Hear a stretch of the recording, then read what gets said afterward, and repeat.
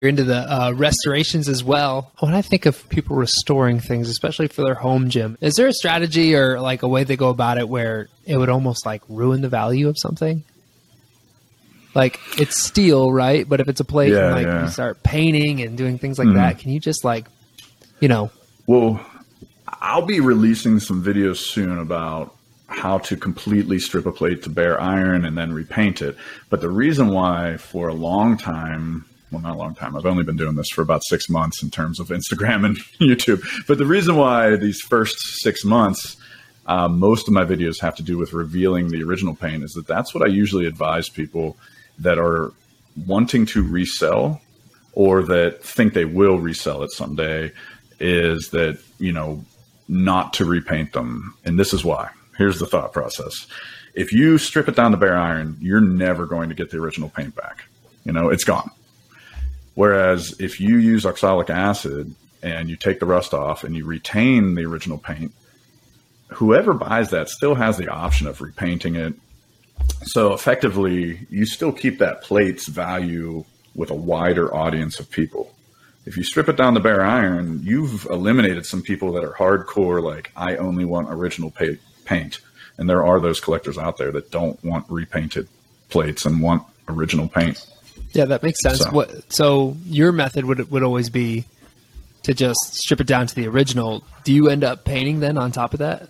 No. With your typical restoration? No? No. So you want to take it to like it's... Original paint, yeah. If it's still there. Sometimes it's not there, or sometimes it's just so...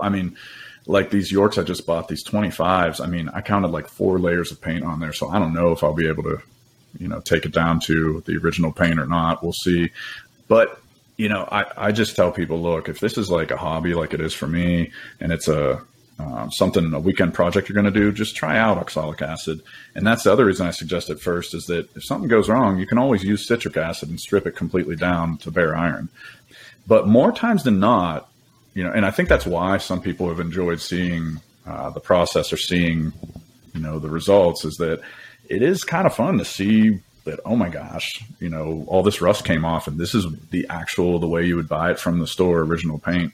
I've had a lot of people, message me and say, no, that's patina. That's not original paint. There are a lot of people that don't believe it. And I have to show them some of the color painted schemes. Like Healthways, a lot of times were originally painted blue. And there'll be a completely orange rusty plate that then is blue after you take the rust off. And that's how I prove it to people that, like, yes, this is actual. Or Billard. Billard had a whole line of gold painted plates.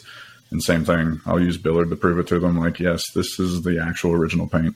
Well, that's cool. Like, it's funny, like when I'm in your Instagram and I'm looking at your pictures, like you can almost like smell the pictures. Does your home gym have that like old steel, like 90s gym smell? I don't know. 3-in-1 oil I use quite a lot. 3-in-1 or Frog Lube, either one of those. Frog Lube has like a minty smell. It's non-toxic. 3-in-1 can be toxic, it says, if you touch it too often. So I'm always wearing like protective gloves since I do touch it often. So yeah, that would be the most prevalent smell. And it is. As soon as I come into the gym, I don't know. It's just the way my home gym smells. It's a good smell. Yeah. That's awesome. But, yeah, that's why I like citric acid better than vinegar. A lot of people go to vinegar. That's like the number one, look how I cleaned up these weights. I soaked it in vinegar type of video. And I'm not hating on those videos. Yeah. They're great. And I used to use vinegar too. You guys might even have those types of videos. I don't know. You ever soak any in vinegar? No, not me. No. Well, citric acid, in addition to, I think, doing a better job stripping it to bare iron in a quicker manner, I just think it doesn't smell as bad as vinegar. And when I was using vinegar, oh my gosh, like my garage, my home gym, everything smelled like vinegar. Yeah.